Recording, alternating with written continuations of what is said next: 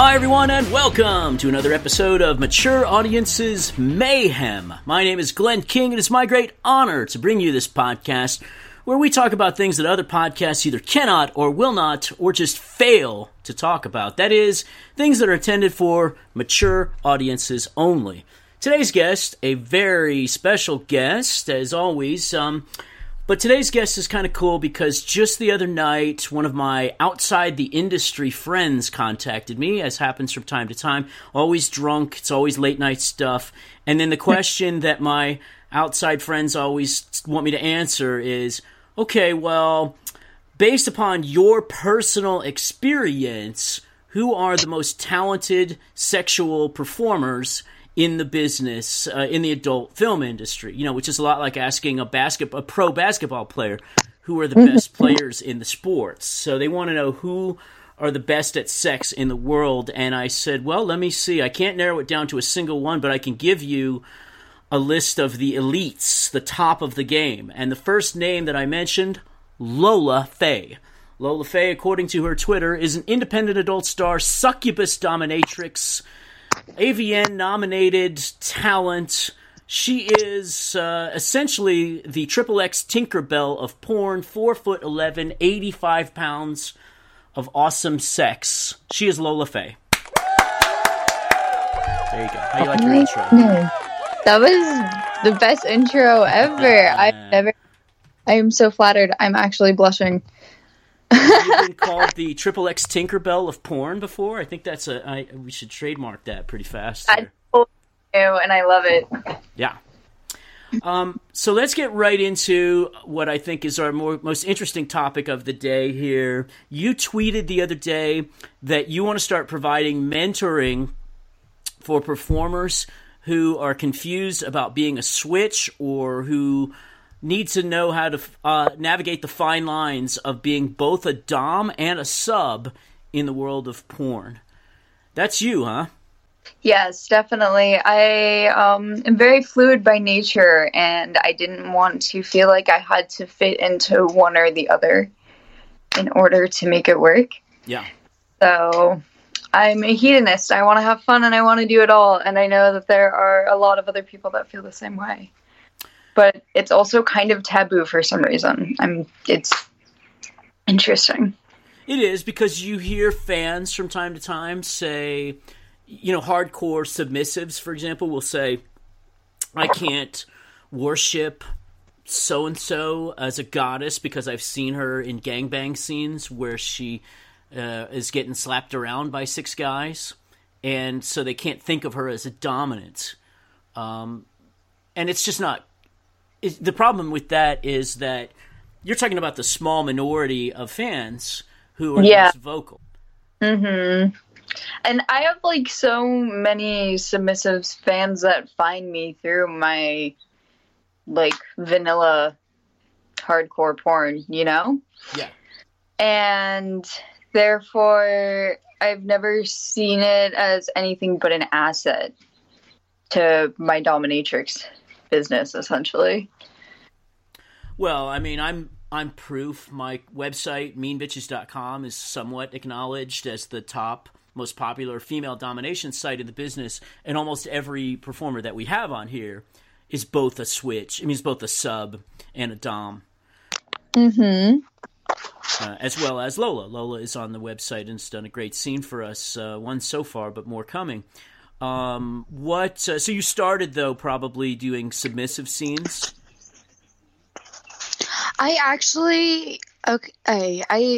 came into porn through, I had been modeling since I was 16 and I was about 20, and I was really interested in professional domination. Really? So, yes.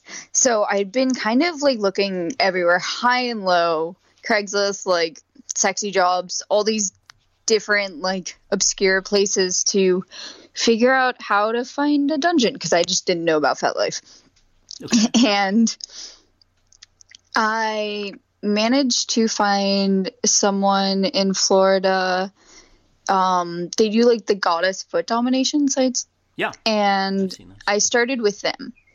Mm-hmm. So I originally was going to make a site with them. But then I just decided to like share the content and started doing porn about 3 months into like making fetish clips. Mm-hmm. And I stopped focusing on fetish clips as much because I was just trying to get the hang of like porn world and navigating like the transition from vanilla to like just having a totally kink-led life, both like lifestyle and in job.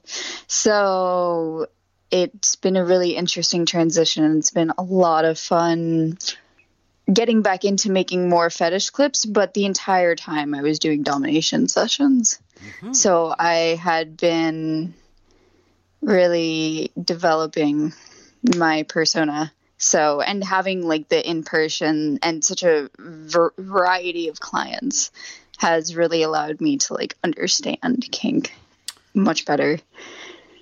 Absolutely. And that's the thing that separates the good DOMs from the great ones. We talk about this on the show quite a bit whenever we have a Dom on the show. Last week we had Astro Dom on, actually, and we talked about the same thing. That she's fantastic. She's great. She's great. And we talked about how anybody can make a video clip called Slave Jeff Smells My Armpit, and it's just 3 minutes of a guy's face in an armpit. But the great ones will understand the psychology. Why does Jeff want to smell the armpits or be forced to smell the armpits? And how do we make a clip that gets into his head instead of just showing the physical act? Definitely. And it's way more fun like that too, and it comes across more interesting to watch because then there tends to be more verbal. Mm-hmm. And if it's less repetitive, that's even better. I'm pulling up your clip store right now so I can see some of your clips. But let's go back to the first time you were on set then. What'd you do? You found an ad from footdom.com, or how did you hook up with them in the first place? And then what was it like going on your first set? I think I saw something on Sexy Jobs, or he emailed me first, one of those sort of situations, and I went and we filmed, and I was filming with them like 1 day a week, 4 hours a day, so we'd get like 3 or 4 clips done.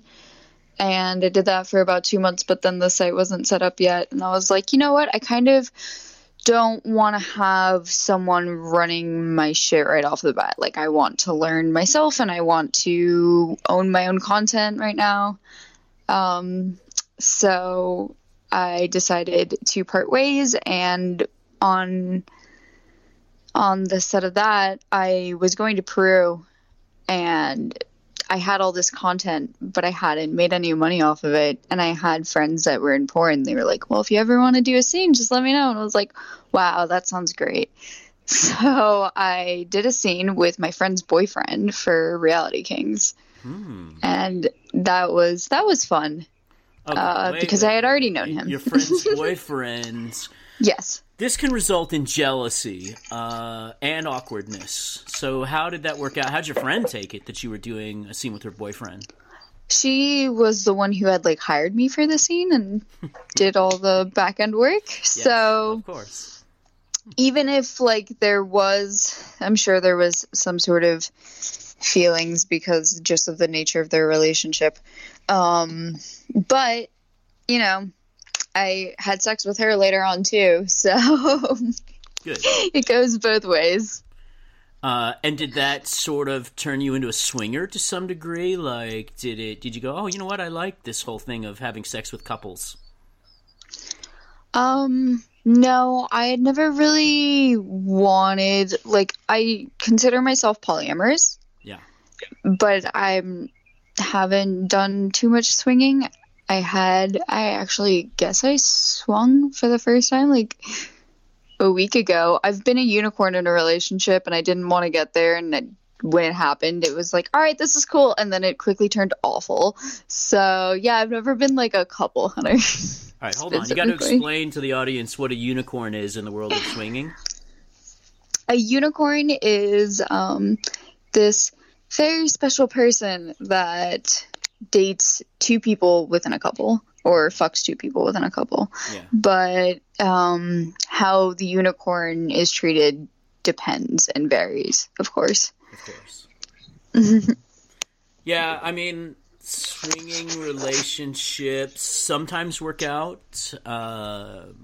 Sometimes. In our industry, you see a lot of relationships start and stop and start and stop. I mean, it's difficult because everyone has the jealousy emotion built into them somewhere. Of course.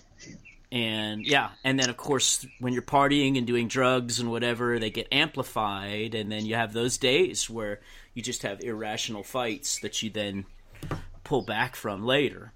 Well, let's go back to your domination sessions, though. So yes, how did your first domination session happen? My first session.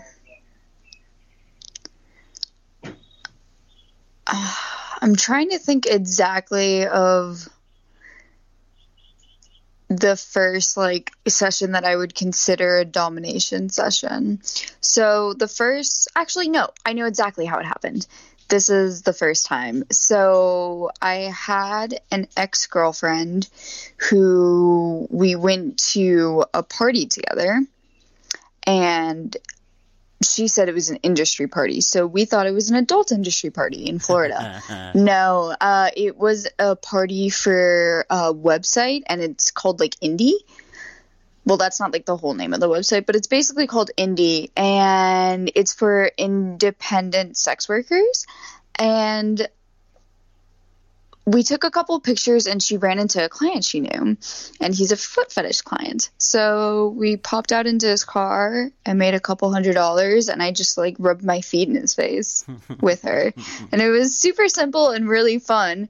And I definitely was wanting more of a variety than just foot fetish, but foot fetish always seems to be a good first dip in the water. Right. And that was definitely the first ever session that I had gotten pulled into. And it led to you starting to do your own dom sessions, right? Yes, I had definitely already wanted to do my own dom sessions, and I was getting training through Goddess Foot Domination. And then I had met my ex through them, and she was a part of this little kink family. So I got a lot of lifestyle training through them before I ever really stepped into a place where I was all right, this is the space where I'm gonna host my sessions. So okay, you found a space though, a dungeon. Did you work out of a dungeon, I take it? The first place I worked out of was actually a body rub shop that was ran by a family friend. Okay. What city are we talking here? This was in Fort Lauderdale. Okay. Yeah, but it was an apartment.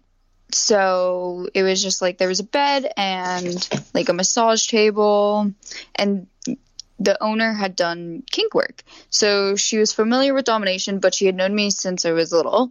So she was all right, yeah, if you want to do your domination sessions out of here, no problem. This is a good first spot. There's always a girl here, so you'll never be alone. So that was a really nice safety method. But I had always known of another dungeon that another friend of mine owned, and it was a beautiful dungeon that's built into his house, and there's a pool in the backyard. And he charged $20 less an hour. So I was perfect. well, there's there it is. There's a whole dungeon set up, but it was really nice to start in a place that looked like it was basically my bedroom, because people felt more comfortable. And a lot of my first clients were really nervous, not kink or kink-based people, because of where I was advertising. They were interested in fetish, but they were a lot of first-timers too. We call those femdom curious. Mm-hmm. And when Lola, just to be clear, when Lola says since she was little, she's still little. And Lola is as we said at the beginning, 4'11", 85 pounds might be a stretch. She is tiny as doms go, but of course fierce. But was that a challenge for you as a small person, trying to come across as a big person, essentially, in a dominant way? Only sometimes. It really depended on the respect levels of the client. So if it was someone that was super respectful and just understood the power play dynamic, but if it was someone that was more like a fetishist versus a submissive, then there would definitely be some like trying to like strong arm me sort of crap. But I knew a lot of pressure points. Actually, because I got scammed the first time I tried to find a dungeon. But I did get a good, like, what's the word, self-defense class out of it. Oh, good. Okay. So I knew a lot of pressure points, and just little things like that is, like, pretty easy to, like, get a man to, like, quiver when they're horny and they want to be, like, in the headspace. You just have to do a couple of little things to get them. But then there's always other clients who, like, even the smallest things such as like blindfolding them will like potentially like scare the shit out of them. They don't know that it's like gonna cause them to feel that way because they don't really have the experience with it. But then if like you blindfold them, you step out of the room to go grab a candle and you walk back in, they're like, oh, you could have like left and brought like a big scary man with you and I would have never known you and you could have killed me. And I've had someone say that to me and I was like, dude, I literally like walked out to grab a pair of scissors. Like, it's kind of hot though, knowing that you're helpless. It is. And you just never for know. A lot and of people. By the way, so girls that are listening, we have many female performers that listen to the show. Listen to what she's saying about pressure points and about self-defense. You don't need to learn how to throw 50 punches at somebody. For self-defense, you need to learn where to hit somebody. It's such a big thing. I took 10 years of martial arts, and whenever I'm watching one of those fights on Twitter, you know, there's all these little videos of people fighting, I'm always like, hey, what are you doing, man? Stop with all that and just smash down on his elbow right now, seeing as how you have his arm in your hand. And, you know, it's just like, just know where are the places on somebody. One self-defense lesson for a female can be so valuable because you learn, you know, if nothing else, that the guy's shins are available to you, usually. Definitely. Or like pressing your thumbs behind the back of their ears, like just a little lower than that, can be excruciatingly painful. And it's like, that's so simple and can be done when like there's a man on top of you, you know? Yeah. There's just so many different easy ways to potentially protect yourself in a situation that can get out of hand.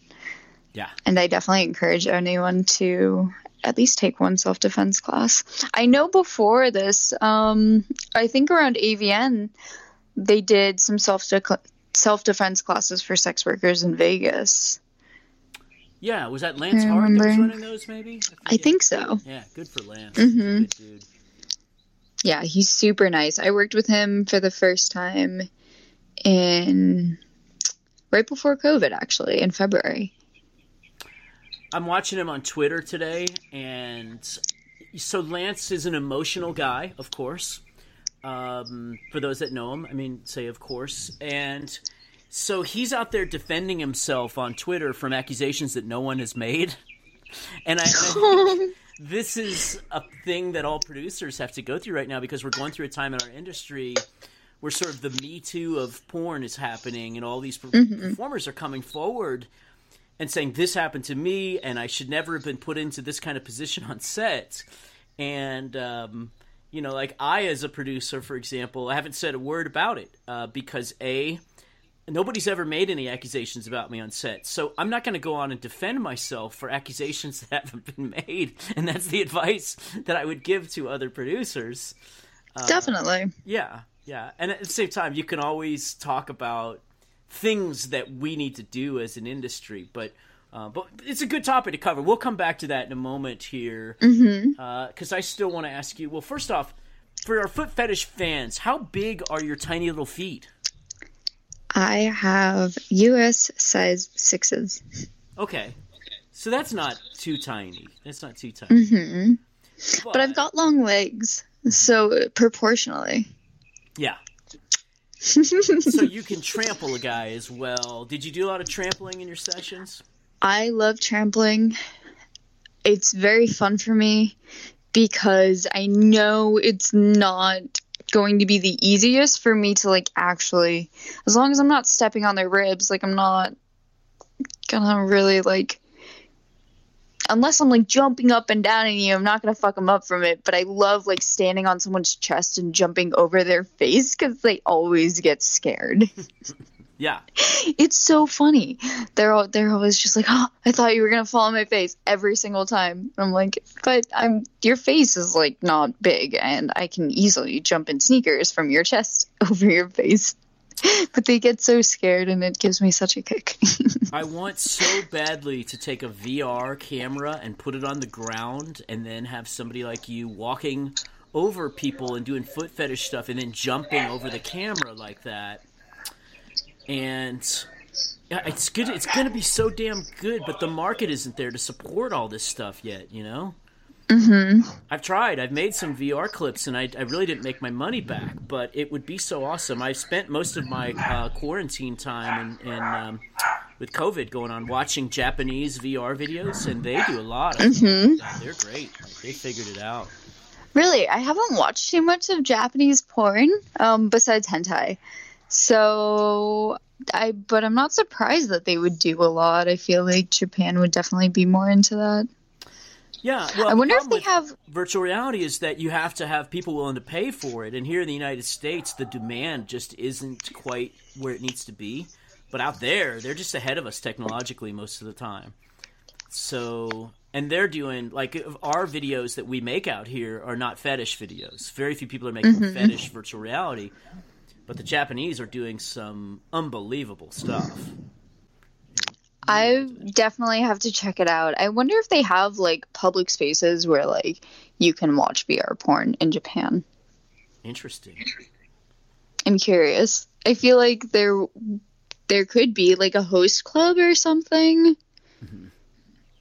Like a more yeah, that sounds very Japanese, to have a club that you go to where you just enter like a coffin, basically, a small space, and watch porn with totally a virtual reality headset on. And you know what I think was the greatest, most interesting thing I saw was a femdom Japanese VR video where the girls pee on you.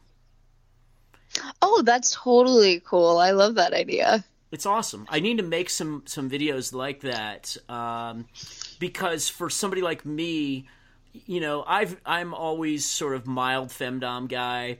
I certainly have never had anybody pee on me in real life, but I'm looking at this and going, okay, this I want to try. Virtual being peed on is very interesting. It's quite a sensation. I totally understand that. I mean, you've been squirted on, though. I know, because I've squirted on you. Yes. And I would assume it's kind of the same. Just I don't feel like people are as intentionally hydrated as people are on porn sets. Well, the difference, sort of, okay, I mean, yeah, squirting and peeing is basically the same thing in the world of porn, but when somebody's trying to look like they're squirting, they tend to keep it limited to a small amount. But when somebody's peeing on you, like, they just let loose, and you're sitting there for like 2 minutes of pee going up and down your face, virtually, you know, and you hear it's, you know, they have it set up with these ASMR microphones in the Japanese videos, so you hear the pee splashing all over you.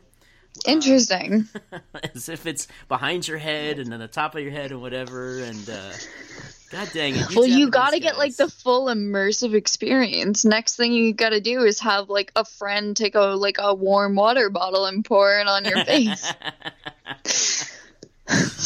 Yeah, I guess. I mean, honestly, I would make pee porn if we could in the United States. It's just that it makes me so mad that it's an obscenity law. Exactly. That's the problem. So for those of you who are listening, you're not familiar with obscenity laws, you know, rules change, they come and go in the porn industry, but we still operate under this vaguely written law called obscenity laws, and it basically says it's illegal to produce something in the United States that's obscene, and then they define obscene as something that goes against the prurient interests of your community. And what's that? Well, nobody knows if it's obscenity until you put it in front of a grand jury. So under the George W. Bush administration, they picked a bunch of porn companies and hauled them into court and basically filed charges against them that would have put them in jail for many years. In fact, some producers did go to jail for many years. Rob Black, for example, for a few years. Then when Obama took over, the first thing he did was he disbanded the obscenity task force. Or actually, he took all of the good people off of it. And so the people left basically just dropped the charges in the ongoing court cases or inepted their way out of the cases. That's one way of saying it. The cases all ended up getting dropped at that point. So then you're like, hey, great, you can make whatever you want if they're not prosecuting it. Well, the problem comes in, you could make something today under the Trump administration, and then maybe the next president, or maybe Trump changes his mind, and I mean, he's always promised his people that he was going to start going after porn. So maybe he does at some point, and then they go back and get you for stuff that you made 6 years ago. So you just can't make the stuff that you want to make sometimes. I'd be doing it. Natalia Starr came up to me at AVN this year, and for whatever reason, she just looked at me and goes, I'm just going to pee in your fucking mouth. And I went, oh. Thank you. Oh my goodness, that's so funny. Yeah, and everything to me is a scene idea. So I was like, oh, well, that sounds like a good scene. We need to make this happen some way or another. I want to ask Lola about then transitioning into porn after she started in the world of kink. But of course, first I need to talk about our wonderful sponsor, Sex Panther. Lola, are you on Sex Panther? I am on Sex Panther. Yeah. Y'all should text me and call me on Sex Panther. Tell them how to do this. How do they find you on Sex Panther? So you go online, you type sexpanther.com in, and then I'm pretty sure there's just a search bar. I'll do it myself right now. Yeah. So then once you find her little profile on Sex Panther, you're going to get her phone number. How much do you charge for your phone number? I think my phone number is actually free. Free. There you go, guys. So she's telling you, you're going to go to sexpanther.com, find Lola Faye, and get her phone number for free. Then you can start sexting with Lola Faye. That means you can send her texts, you can send her pictures, you can send her videos. You know that dick picture that you wanted to send her, but you were afraid that she would yell at you if you did it through Twitter? And we're right. You can send that to her on Sex Panther and ask her to rate your cock. Is that right? Yes, exactly. Yeah. And so what else do? Do you talk on the phone? Do you send videos out on Sex Panther? I do. I just, whenever it's convenient, I'll get on. And I just like to sit there and check on my good little subs and my good little sluts. And I love to look through the pictures I get sent, honestly, because I do get dick pics, but I get a lot of sissies in lingerie. Yeah. So that always makes me happy. Yeah, you're one of our sissy listeners, our many sissy listeners of the show, sitting there in your little sissy outfit right now with your wig on, maybe some lipstick, perhaps a skirt, certainly a thong. You want someone to see you. And this is who would love to take a look at you. And you could just do it. And you just, you send her a text, and then she'll send you something back. Also, maybe, think about how hot it is.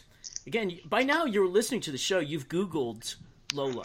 So you're looking at a stone cold stunner. So imagine you wake up one morning and there's just a random text from Lola on your phone of a hot picture of her coming out of the shower or a video or something. What would that do for your day to have that random picture thrown at you, people? And I can answer that for you. It makes your day. You want this. Also, you've spent the last 20 minutes getting to know Lola, and now you've realized that her personality is incredible and that you're falling in love with her, and you want to get some kind of a relationship going with her where you get to talk to her. Sex Panther. That's how you do it. I'm sure that you have all kinds of guys that you don't even like send, talk dirty with all the time. Some days you just talk to them about how they're doing. Is that right? Yeah, definitely. I have someone who is a doctor right now, and I just check in on them from time to time because I know their job is super stressful right now. Yeah. And that's like, there's just so many varieties of relationships, but that's the first one that comes to mind where I'm just like, I definitely think about that person throughout the day where I'm like, I hope they're doing okay. And I want to know that like, they're just like literally alive. Yeah. So there you go, my listeners, our listeners. You want to have a real relationship with your favorite adult entertainer, and that's what Lola's talking about. She has a real relationship with this doctor. And if you're a regular listener of the show, you've listened to so many great adult film stars: Ginger Lynn, Christy Canyon, Courtney Taylor, Christina Rose. Just about everybody that's ever been on the program here. In fact, Astro Domina last week said she's on Sex Panther. They're all there, and you can go to Sex Panther and start a relationship with your favorite adult entertainment star. And for you porn performers who listen to the show, the many, many, many porn performers who listen to the show, if you're not on Sex Panther yet, shame on you. Shame. So, Shame. Yeah, you should be on Sex Panther right away so that you can build a real relationship with your fans. Because if you want to be in the industry 20 years like myself, there's only one way to do it, and that's to build long-term, real relationships with your fans. Do that by becoming a performer on sextpanther.com. So there you go, everybody. Go to sextpanther.com and start sexting today. That's sextpanther.com. Okay, back to Lola Faye. You're listening to Mature Audiences Mayhem. We're talking to the unbelievably hot 4'11" XXX Tinkerbell of porn, Lola Faye. Lola, you said you started doing fetishy type stuff, and then all of a sudden one day you got this whim in your head that you should do porn. So how was the transition? What was your first set like? My first set was it was Reality Kings, but the scene was a POV scene, and it was like a street pickup scene. So we fucked in a car, and I had already known this guy. Right, so this was the boyfriend of your friend here. Yeah, and it was pretty easy because you just kind of go outside, and they're like, "Hey," they start talking to you. You make some bullshit storyline up. So I talked about how I was like waiting to go get cheesecake with my girlfriend. Very nice. And I had blonde hair and I had a lip piercing. And I shortly decided afterwards that if I was going to do porn, that having I had a vertical abrasion. So the ball is on the top of my lip, and it looked really nice. Like I had finally gotten the perfect jewelry. It was opals. It was gorgeous. And I had to take it out because, the blowjobs and mainstream porn is just really they're really intense, and I love throat fucking, so I wasn't going to be limited by something that I could change. Yeah. But I was this cute little blonde, and I got picked up at a park, and we went and we fucked in a car, and it was how old were you? Super easy. I was 20. 20, okay. So 6 months until I turned 21, so it was just in that middle. Yeah. But you looked even younger than 20, and you still look even younger than 20. Did they play that up in the scene? Did they sort of try to make you look like a teen runaway or anything? I wasn't a teen runaway in this scene. I've definitely done a scene where, oh god, they wanted me to wear a denim skirt, and the denims they didn't tell me before the scene. And they didn't tell me until I was on set. But they had denim skirts, but of course I'm very tiny, and they didn't have one that fit me properly. So I'm walking around downtown Fort Lauderdale with a skirt that's too big for me and a bright pink thong. Bright pink lacy thong. And you can totally see it. That was one of those days where I was just yes, thank God I don't really have too much shame. Our hard to shame me is going through this amazing time where girls are coming forward about the things that are making them unhappy, and there's going to be some new rules in our industry, and I think one of them that potentially may happen, I spoke to an agent about last night, is that producers need to start letting performers know in advance more information about what the scene is. Totally. Because I've seen performers come out recently, and I think it's a good thing. I applaud them. They say, I'm not doing any more incest scenes. I'm not doing any more scenes where I have to call a guy daddy or call a guy brother or whatever. Uh-huh. Do you have limits like that? Do you think that there are types of scenes that you would turn down if you knew in advance what they were? In particular, I don't really... When it comes to incest scenes, I could really do without them, but I am into DDLG both ways. Like, I like being called daddy, and I like that my partner is my daddy. So I do really like DDLG, but it's different than the faux-cest, and faux-cest is just like, yeah, it's a niche that people like, but also like there's so much of it that it's just like it's boring to me. Like, I don't watch faux-cest porn because the idea of that just doesn't get me off.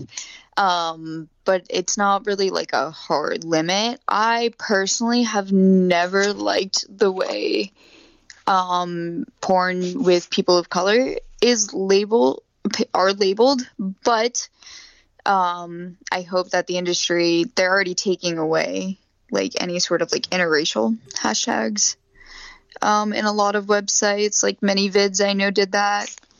So I'm curious to see how that's going to change over the time, like what people are going to do. And I hope that my hope is that people will just start hiring more performers of color and just have more diversity within their scenes. And so when you're scrolling through a porn page, you don't have to look up interracial, because there's so many different varieties of mixtures of people just having sex that you can find what you want within the first couple of pages.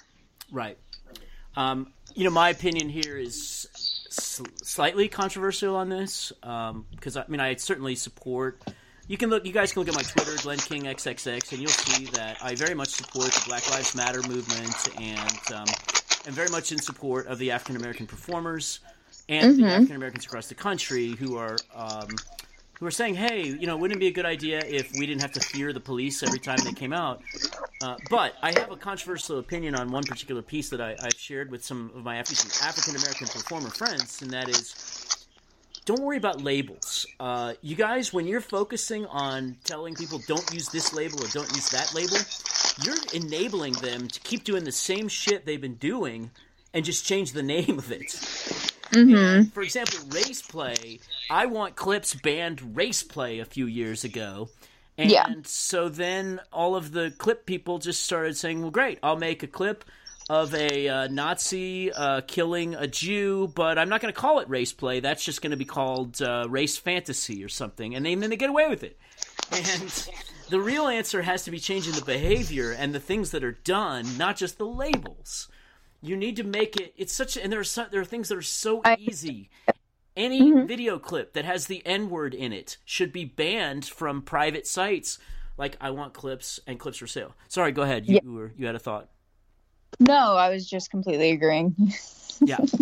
So I'm not really in favor of removing the word interracial. It's just a descriptor. It's just a description of a scene. I'm with you that what we need to do is remove the probably incorrect assumption that porn between a black girl and a white guy wouldn't sell, or that porn between a black girl and a black guy wouldn't sell, or that African American performers don't sell as well as Caucasian performers. That is probably just a made-up assumption, because most of our industry is not based upon stats. It's most producers that I know just will tell you that, well, I've been at this a while and my gut, my experience tells me this. Yes. But for example, have been shooting a pretty good mix of African American performers for many years, along with all colors and sizes and shapes, and I've created my own market for it. You know what I mean? Like, if you give them African American performers on a regular basis, then they want more. If you have a website that's got 99% white girls and so people aren't joining your website who are diversified fans. Then one day you give them your token black girl of the year. You don't get very good views on it. You think, okay, well, see, black girls don't sell, but that's because you didn't build enough to appeal to that marketplace, to those people that are more diverse fans. And what you could do is get a bunch of new fans by committing to be a little bit more diverse with your performers. Definitely. I totally agree. Yeah. Yeah. So that's what, our industry needs to do to change. I think it's just too easy to get caught up with the labels. Now, let me ask you about all these other things that are happening with consent on set. A number of performers have come forward. There are a couple of different websites who stand above it all right now. And I'm not judging here, but if you guys just take a look on Twitter, you'll see Ryan Madison is taking a lot. A lot of girls are complaining that he, for example, books them for a scene that does not involve a cream pie. A cream pie is when the guy actually ejaculates inside the girl, and they're saying that he violates that. Another group of people are coming out against Primal Fetish and going over all kinds of abuses that he does on set. Again, these are allegations. I'm not trying to judge whether somebody did or didn't do these things. What's your experience been like on sets? I have had primarily all good experiences. I've had some experiences where it's just like the acts themselves kind of make you a little like woozy, and you have come downs, but that's just a come down from a scene. Mm-hmm. Like any sort of intense BDSM scene would have a come down. Mm-hmm. But I will publicly say, fuck Ryan Madison. That's my stance on that. I've never worked with. Okay, yeah. Tell your story. Were you on set with him, or are you just basing that off of? No, I've had a set experience, and it was a scene that I never retweeted, never promoted, never wanted to work with them again. I canceled my scene the next day with another company because I was just like stunned. Yeah, no, Ryan Madison is trash. And it's weird because when I was on set, it was an all-female crew, and I worked one-on-one with him, and there was a camera woman, and everyone else on set that day is a female. But as other people have said as well, everyone besides the person holding the camera and Ryan Madison, if you're working with Ryan Madison, leaves. So there's no one besides this person that is like used to it at this point, Wow. Hold on a second here. What? Wait. You're saying you have a production manager on set. You got other people on set, but when a scene starts, everyone has to clear out of the room? Everyone leaves except for the woman holding the camera. Or if there might be another person, but for me Who's the woman holding the camera? His wife? No, it wasn't his wife. It was someone else. I'm not sure who. I don't remember her name. Okay, let's walk through this if you don't mind. I think other people could really benefit from hearing your story. Is this okay? Yeah. Okay. I'll walk through it. Okay, so you go on. First off, you've been told you've been booked for a scene with his website, Teen Fidelity. Mm-hmm. And what is the scene supposed to be? So it's a boy-girl scene. I had already been told by, I'm sure she won't mind me saying her name, Jane Wild had already told me about like her experience. Mm-hmm. So I was already kind of on an alert. But when I got onto set, everyone's super nice except Ryan. Ryan's just extremely strange. But his wife is nice. In what way is he extremely strange? Well, he's very like pushy, and we shoot in his house, and like afterwards when I'm taking a shower, he's like, hurry up, get the fuck out, like I need to go, basically. And it's just like, whoa, dude, like this is your own house, you can't like chill for a second, like after you just like fucked me sideways and like I threw up all over your dick and you wanted to keep going. Like, no, I need to take an actual shower. Yeah. Right. And just like that in itself is like its own thing. But the makeup artist is nice, and I can't remember, I think there's someone that does your hair. There were 2 ladies. And then his wife was nice and fed me a sandwich, which I later threw up on his dick. And it was just, yeah. But so when I asked him, I was like, what are we doing in the scene? He was like, oh, you'll see. Like, you'll understand. You'll see. And I was just like, oh, like, what is the scene? And this is like when I first, like, this was one of my first trips out to California. Yeah. And so we, like, the scene starts in the car, and it's basically just like me in a parking lot walking up to a car. And I get in the car, and he starts like vigorously making out with me, which isn't like off limits or insane. It was just like really aggressive and weird, and just kind of like not really like kissing someone usually is. And did you know in advance that kissing was in this scene? No. Mm-hmm. Okay. So it's just like something like that, and it's like, all right. And most of the time there isn't kissing in a scene, so like sometimes it does like throw someone off, where you're like, whoa, okay, like didn't expect that, but I'm not gonna like, I'm having sex with a person, I'm still gonna kiss them. Right. So that didn't throw me off. And then like we get into the house, and I'm like, all right, let me just like put a plug in my ass real quick because we're doing an anal scene. And when I'm like trying to do that, he comes in and he starts filming me without asking. He's just like, oh, get the camera, let's do this. And I was just like, all right, like I'm in like the room that I'm supposed to have like some privacy in. That's a little strange. Right. But I was like, all right, whatever. Like I'm used to like some sort of BTS sometimes, but that was just weird. And so we keep going, and when we start filming the scene, he says weird things like, oh, like, you made such a mess, my wife is going to be so mad, like, shit like that, which isn't, like, that abnormal. It's just, like, he doesn't really tell you a plot, or at least didn't tell me a plot. And so the things that bothered me in particular is, like, everyone has the cream pie experience that I was already, like, kind of mentally, like, prepped for. I think I even, like, talked to them where I was like, if you're going to cream pie me, you need to pay me more. So I had already known about that. But the way he fucks you is, like, really uncomfortable and really strange. And, like, I've been, like, DP'd and gangbanged in Europe, and it wasn't as weird as like the way that this man will fuck your ass. So that was already uncomfortable. The sex was already kind of just like making me really like almost like disassociative in my feelings. And I remember just like feeling numb, but talking a lot, because talking is how you, at least like smiling and talking is how you make a scene seem like you're enjoying it. Yeah. But I remember feeling very removed because it was just like very uncomfortable. But at one point I threw up on his dick, and I was like, all right, let's cut and let me go like wash off, and because I don't like vomiting in scenes. And it was also like chunks of sandwich that I had just eaten. Oh, it was not gross. And he was like, no, keep filming her. And this was like at the very end of the scene, so I'm like, it has me like washing my face off and stuff. And then the scene was over relatively soon after that.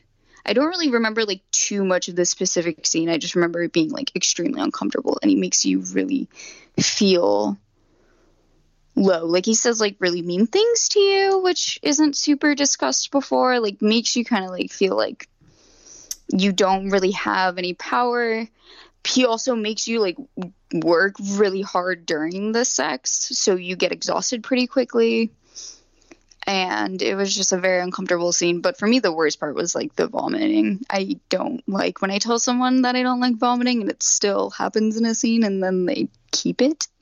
Like, ugh. Okay, couple things here. The vomiting happens when a guy forces his cock into a girl's throat to the point where she gags and vomits on it. It doesn't happen on its own. It happens only in the case of an aggressive performer, and some girls think it's hot, you know, to be fair. But it's not something that most people like. Where did the load go, though? Because you said that you told him in advance, hey, if you ejaculate inside me, you're going to have to pay me more. What was his response at the time? He was probably like, yeah, sure. It definitely shouldn't have been negotiated. I probably even talked to my agent about it before, because I had already known that this was something that he had done, because a couple of girls in my agency had told him, not just Jane, but I was already like prepared for that. I wasn't prepared for like the physical strangeness of how this person like doesn't give a single fucking regard for like the way that you feel during sex. Yeah. And that was weird to me.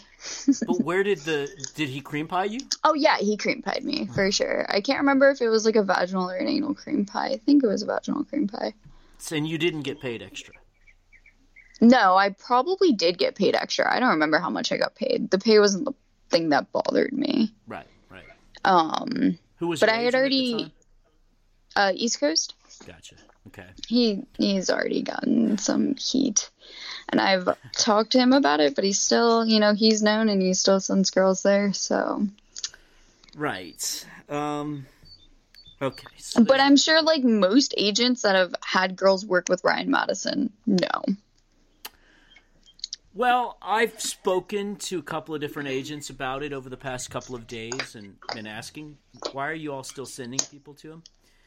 And they tell me that, they say, listen, my job as an agent is to take offers from potential producers and present them to my clients. And if I don't give them every offer that comes down the pipe, I'm not doing my job. But it's also part of my job to inform them about, what type of complaints have been filed against them and what type of experience they're in for, and then let them make their own decision. But I think that's going to change now. Just so you guys that are listening right now, and if you can hear in my voice how somewhat angry I am, just hearing her story, you have to understand you're probably, because I hear so many fans asking for cream pies, and you're not thinking this through. The performer in question here, Lola, is a person. She's a performer, but she's a person. She faces the same problem that everyone faces when somebody ejaculates inside her. The first problem is there's potential pregnancy. The second problem is that there are potential diseases transmitted. It's a lot easier way to transmit a disease. Anytime you book somebody for a cream pie scene and she's agreed to it, then it's okay. Although I personally think cream pies should just be made illegal in our industry. I think it's a health hazard. And by the way, there's no...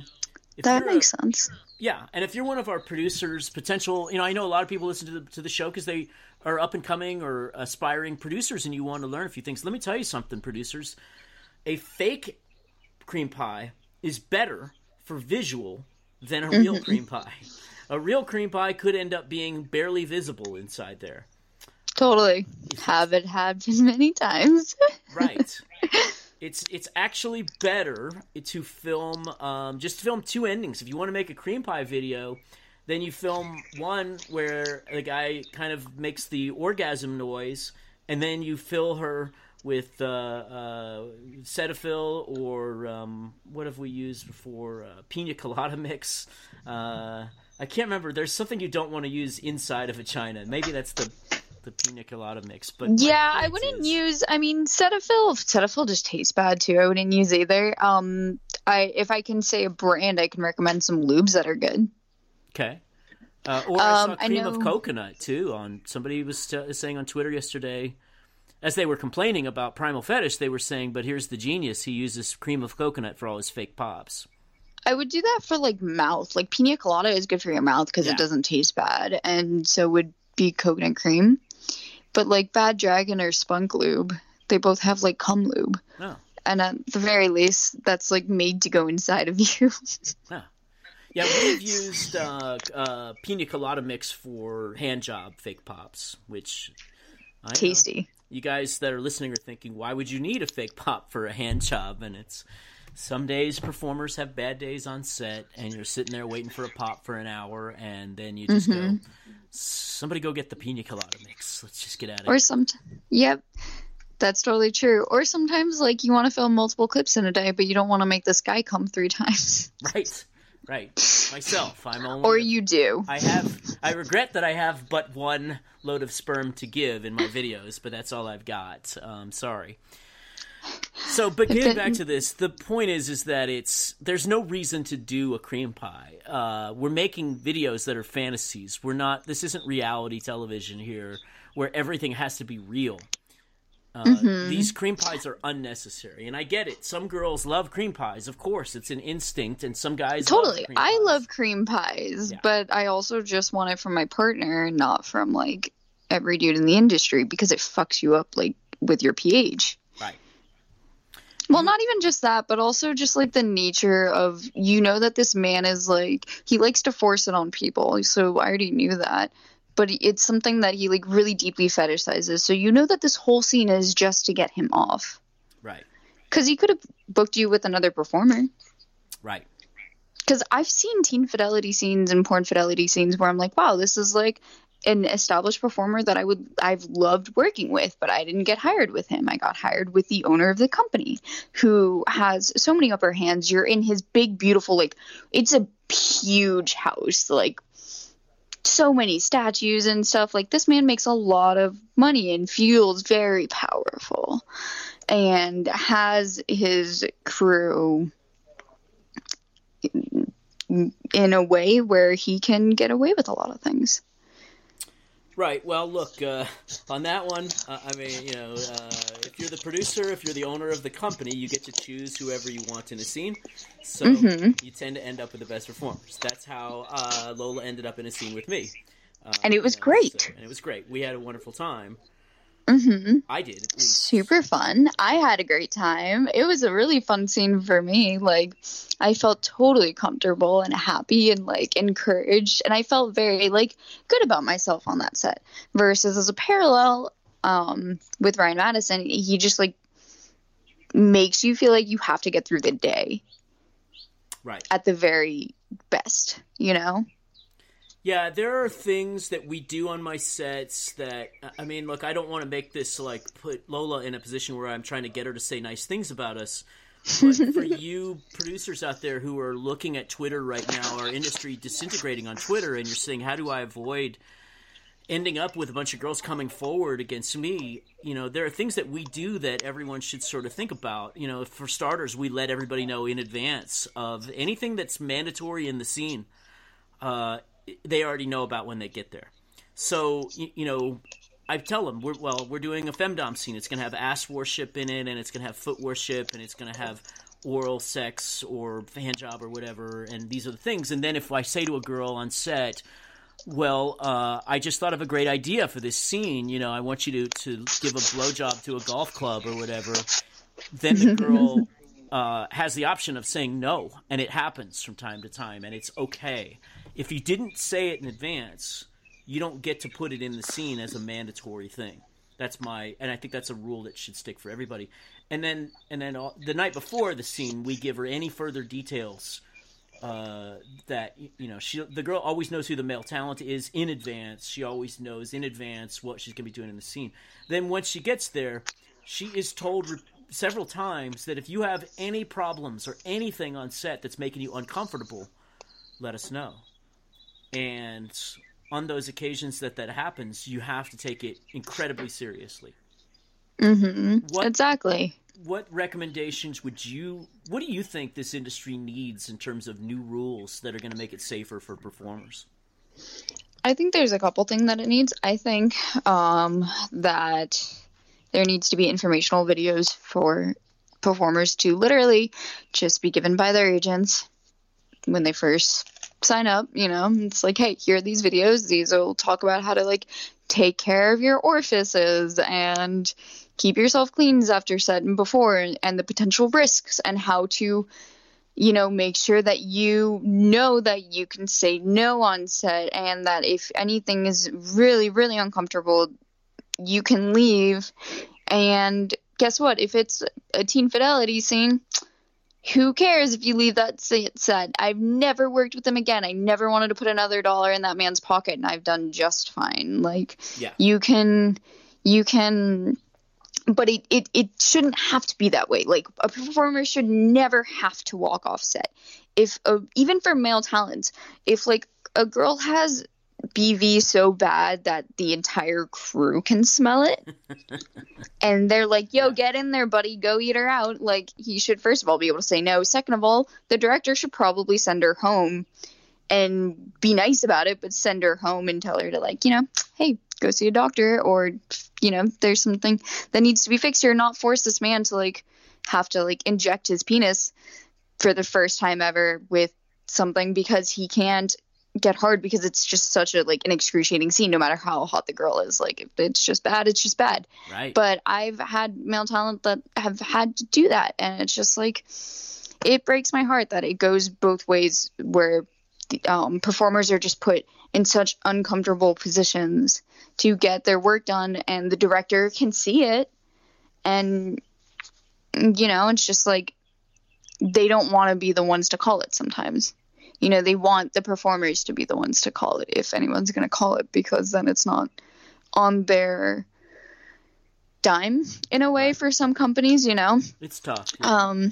And so, yeah, exactly. But it's just like little things like that, where if girls knew how to take care of their vaginas better, and if girls knew about boric acid before their 2-year mark in the industry, like, we would have less problems like that. And so I think there needs to be informative videos. I think that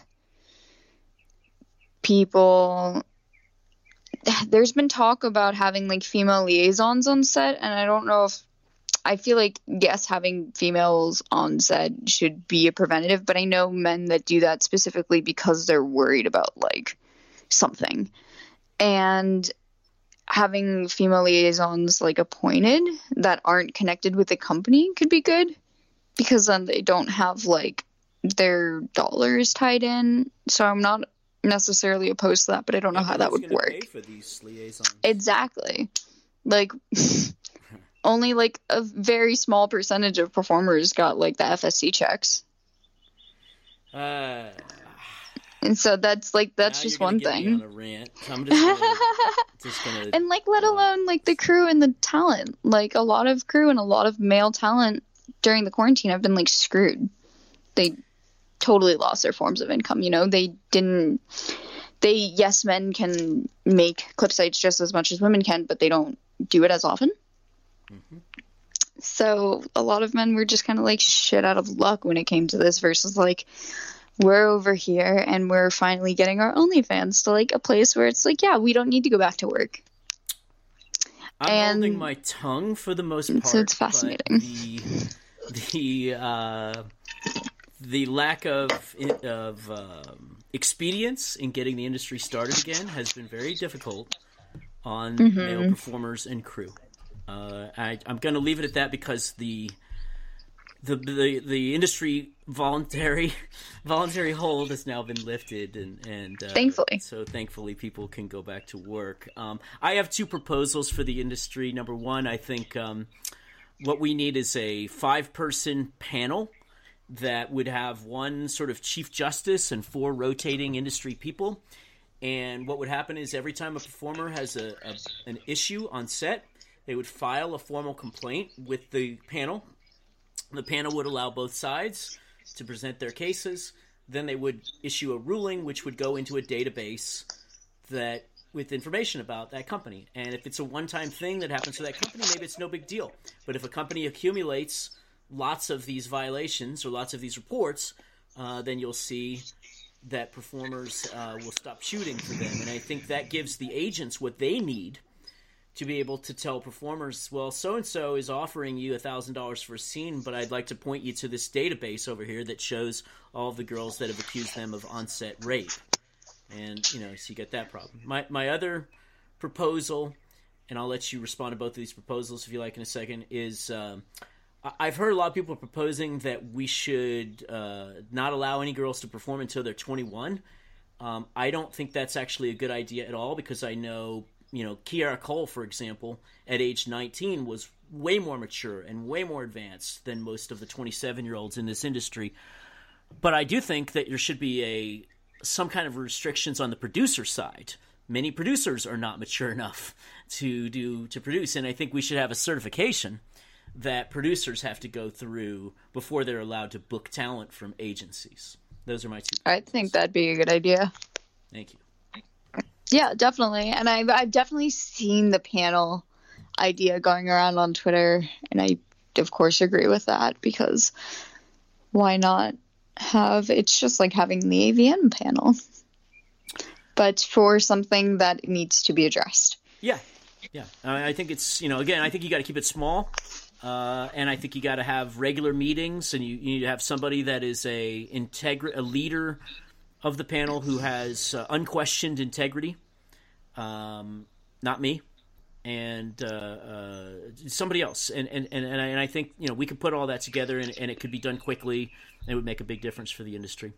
Right. I think it could benefit from just having someone. Yeah, it has to be someone who just is very ethical. Yeah, who is unquestionably ethical. I think I know somebody like that, but we'll leave that for another day.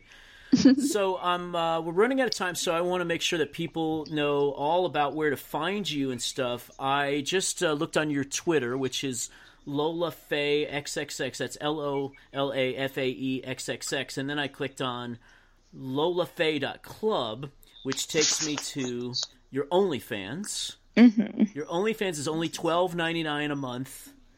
And I see there are live shows on here. What else are on your OnlyFans? I do live shows. I do a lot of customs. It's one of the best places to order customs from me because it's an easy. I'm already talking to people all the time, so I'm very active on there. So seeing a custom order on there is the quickest platform to get my attention. And I also do the weekly live shows on Fridays or Saturdays, just sort of depends on the week. I do a lot of private one-on-one messaging. I also do text chatting, so kind of like the same as Sex Panther. I do that on OnlyFans too, so it really depends on the client's preferred platform.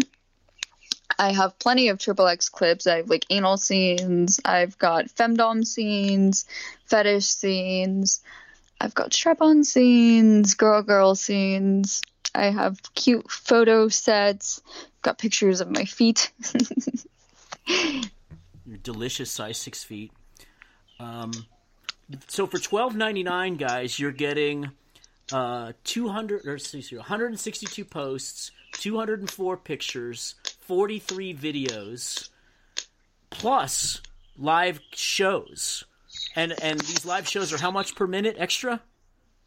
These live shows, I run them for free for everyone, but it always goes through a tipping process, so I do my best to try to meet the goal for that night. So, for example, tonight I'm doing an anal show, and it's my first anal show on here, but I'm only doing anal if the chat can meet the goal, because they, if they want to see me put things in my butt, it's got to go both ways.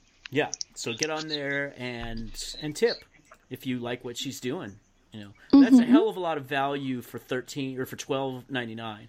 Now I'm also looking at the Lola Faye I Want Clips store, where you can get such things as schoolgirl blackmails, nylon perving principal, panty sniffing stepbrother, worship. I do a lot of panty sniffing videos. Well. Yeah, I mean, who wouldn't? I see nylon sniffing here as well, so she does smell really good, guys. Thank you. You guys want to? Do you sell your panties on here somewhere?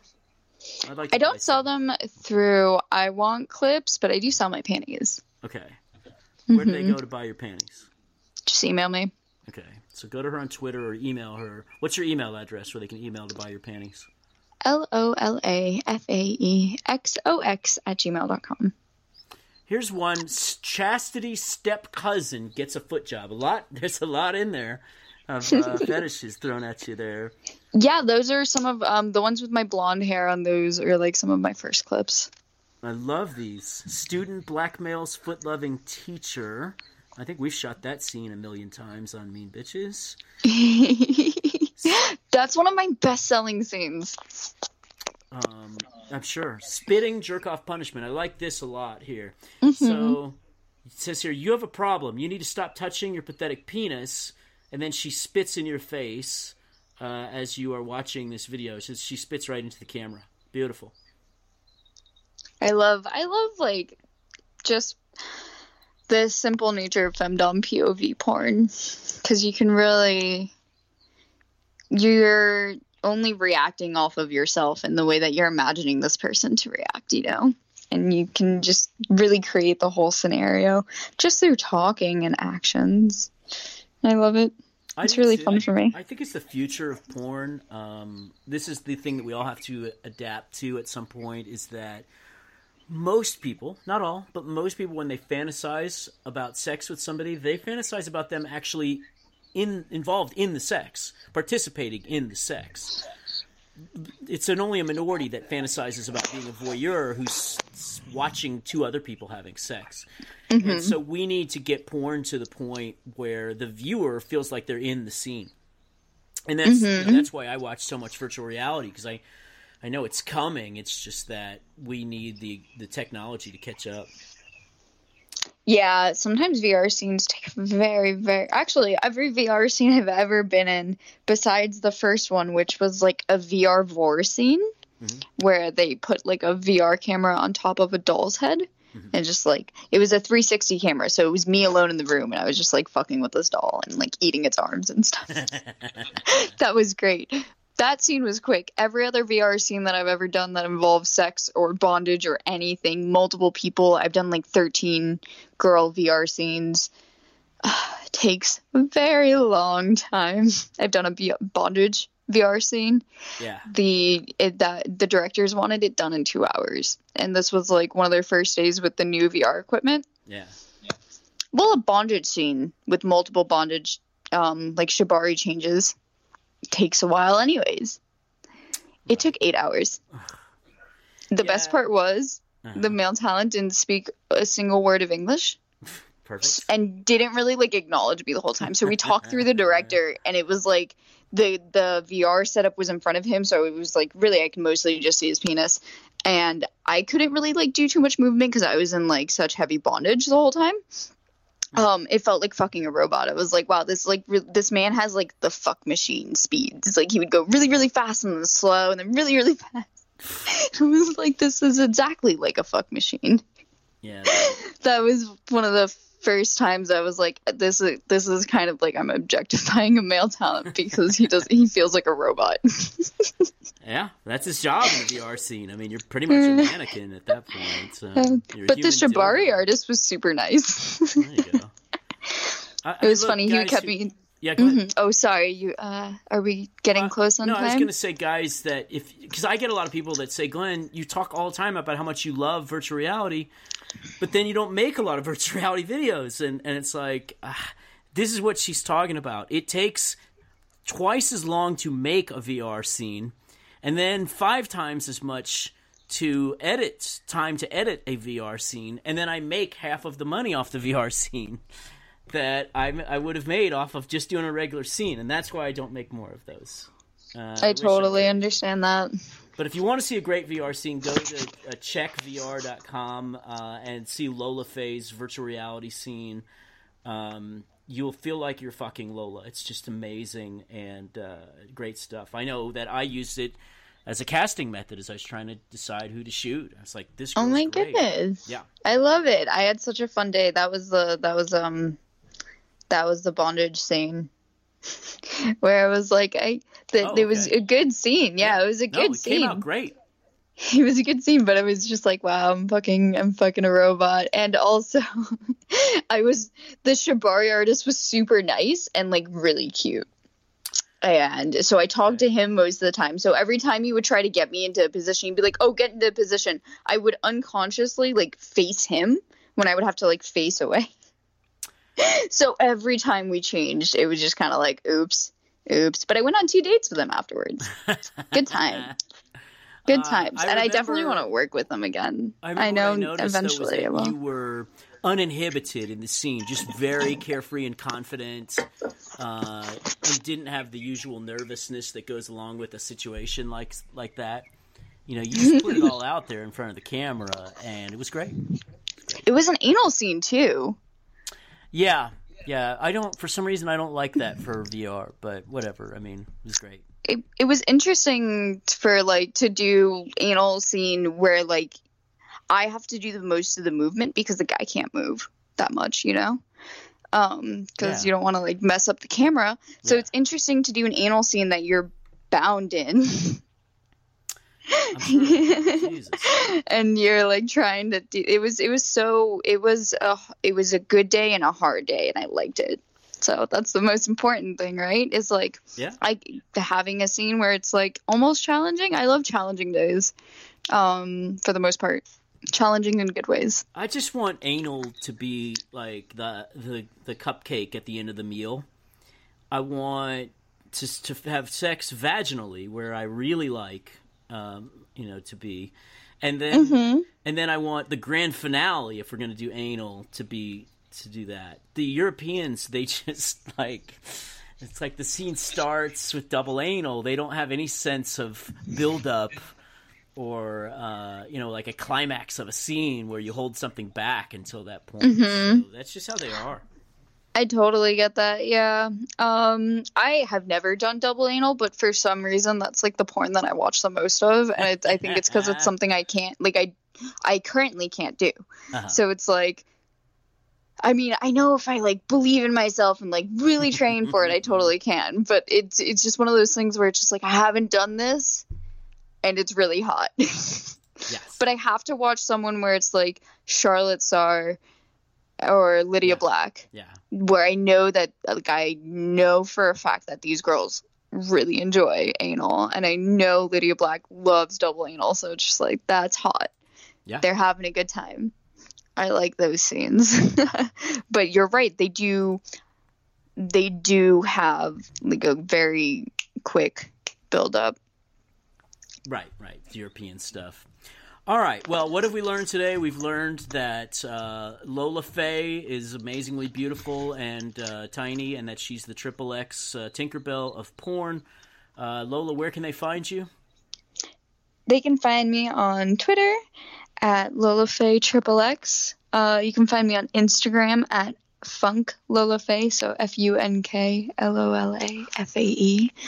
My fan club is one of the best ways to get in touch with me, so that's lolafaye.club. Sex Panther is also the other best way to get in touch with me, so I'm super glad that you mentioned it. Sure. We love Sex Panther. Yes. And you can find all my links from my Twitter.